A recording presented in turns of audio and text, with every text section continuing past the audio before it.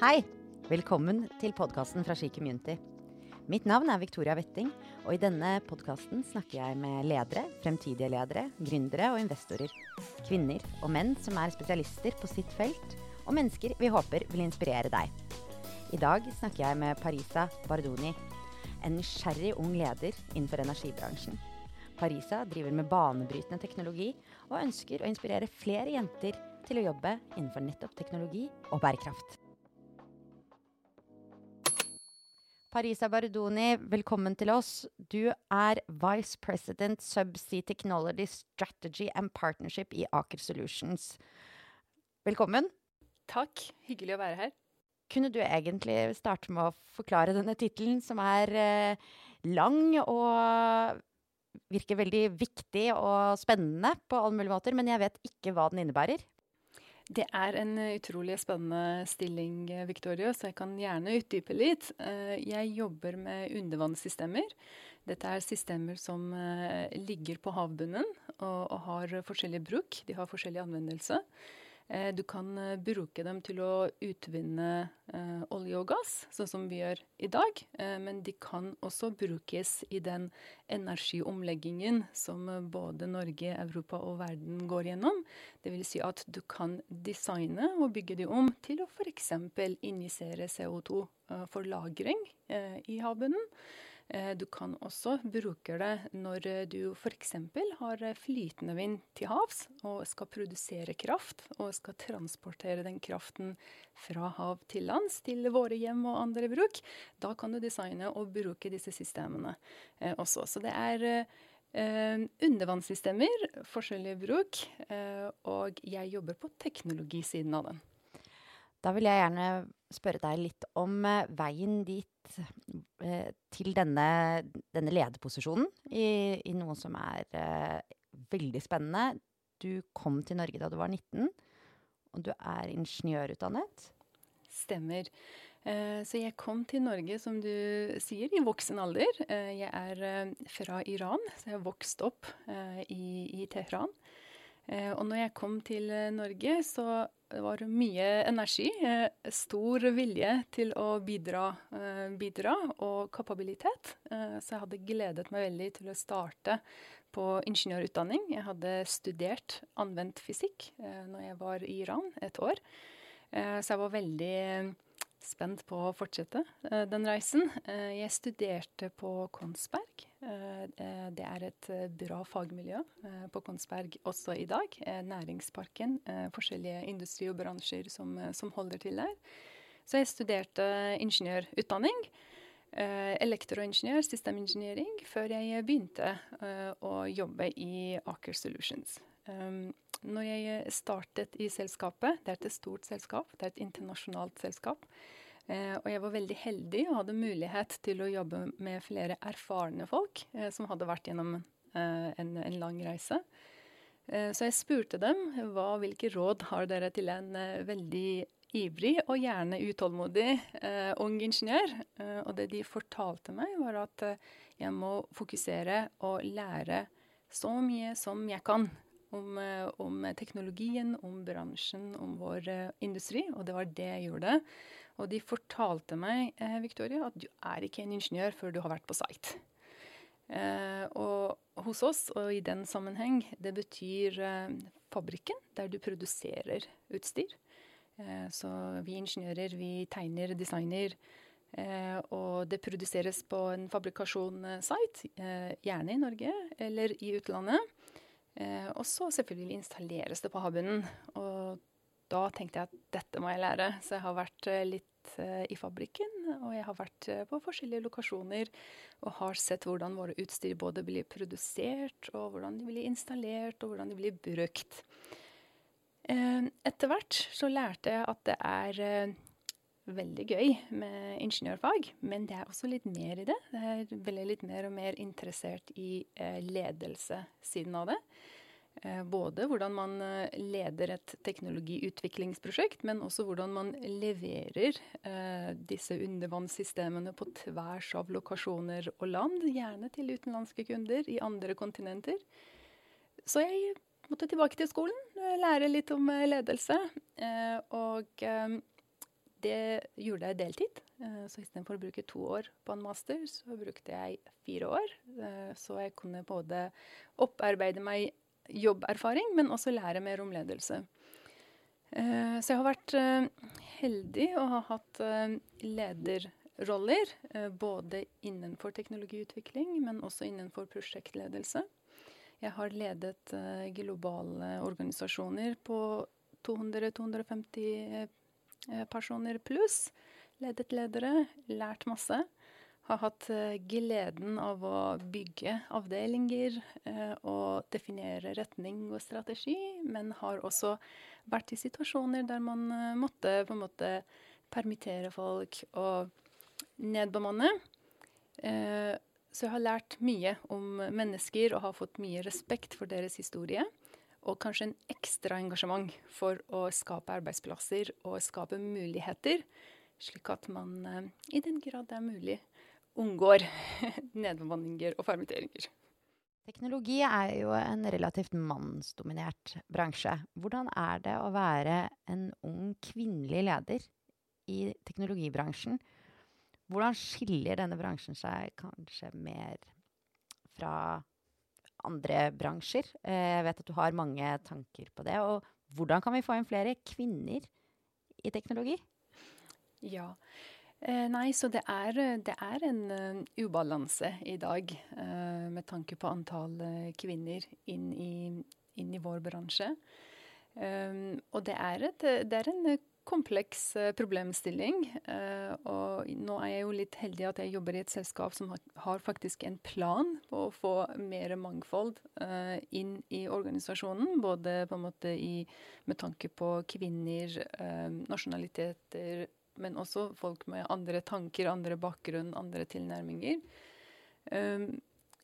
Jeg opplever at det hadde vært veldig fint å starte allerede i litt yngre alder, og fortelle hvor spennende denne bransjen er, hvor spennende våre arbeidsoppgaver er, hvor lærerikt det kan være, og hvor stor påvirkning vi kan ha på samfunnet. Også, fordi det er jo litt viktig. Vi ønsker alle å bidra og se at det er en verdi i den jobben vi gjør. Så hvis det er noen der ute akkurat nå som lytter og hører på den podcasten, så opplever jeg personlig at det er en utrolig spennende tid å drive med teknologi og være ingeniør.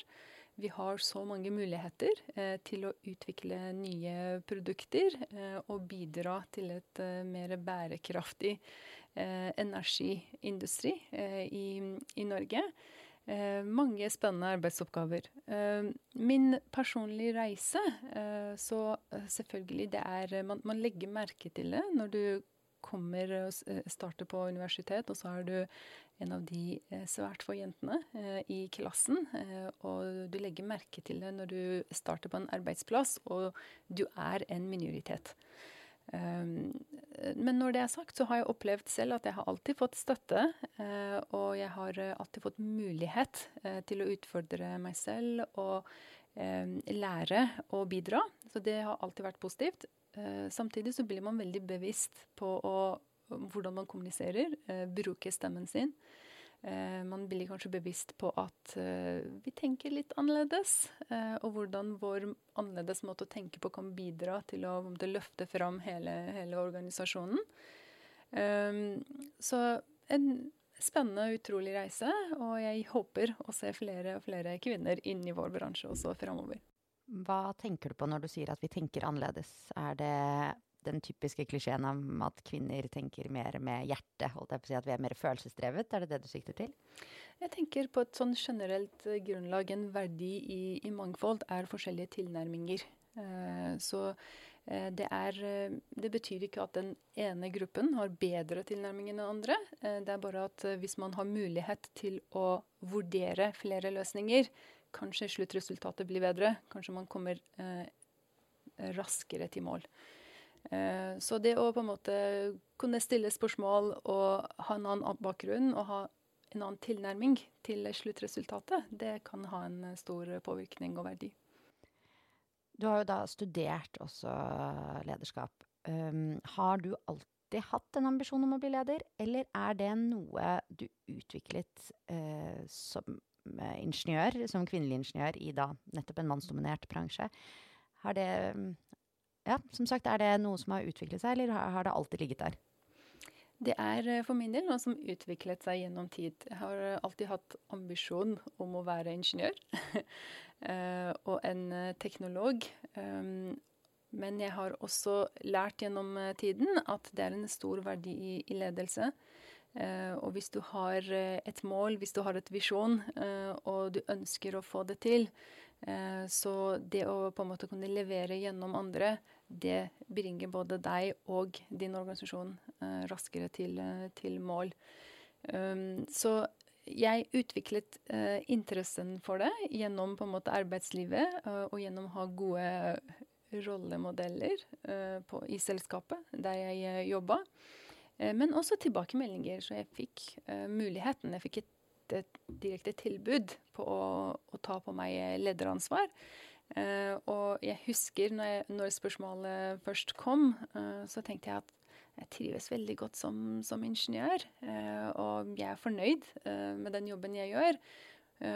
Og så sa min leder på det tidspunktet, tenk på din visjon.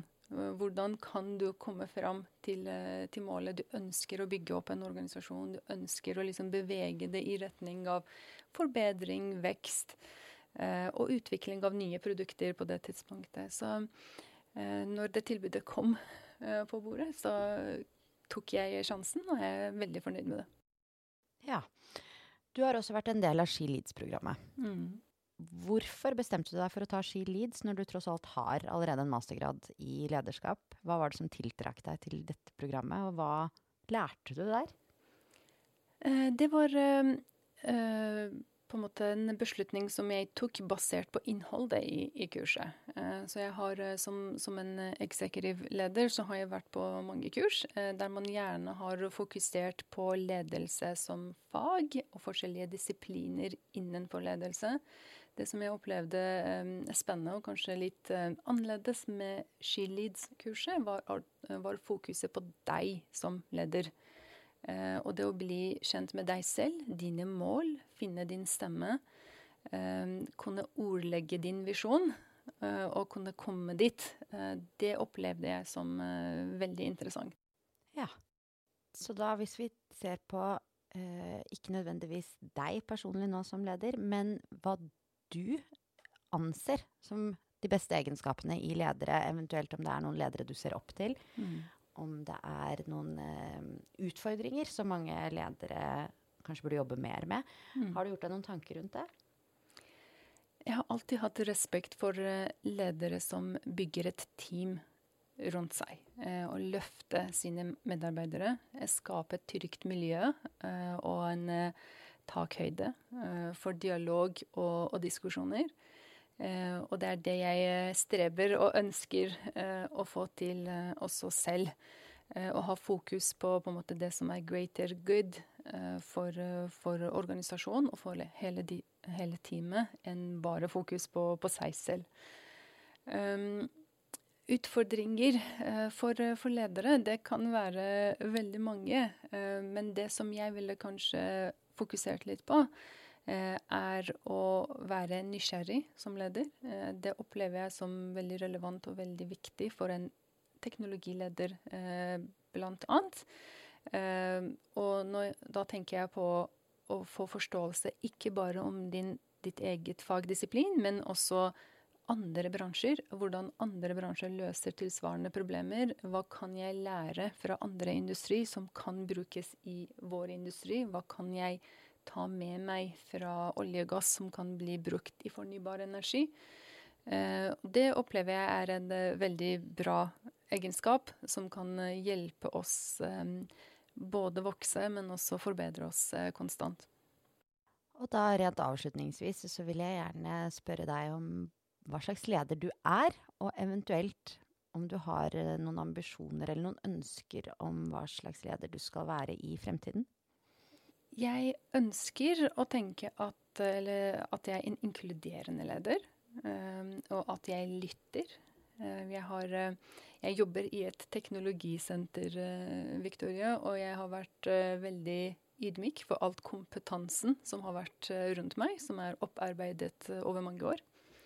Så jeg har satt pris på andres råd, selv om selvfølgelig jeg gjør egne vurderinger og tar egne beslutninger, men så har det vært viktig for meg å lytte til andre og inkludere. Jeg ønsker også å løfte folk rundt meg, skape et miljø der de kan også oppnå deres mål.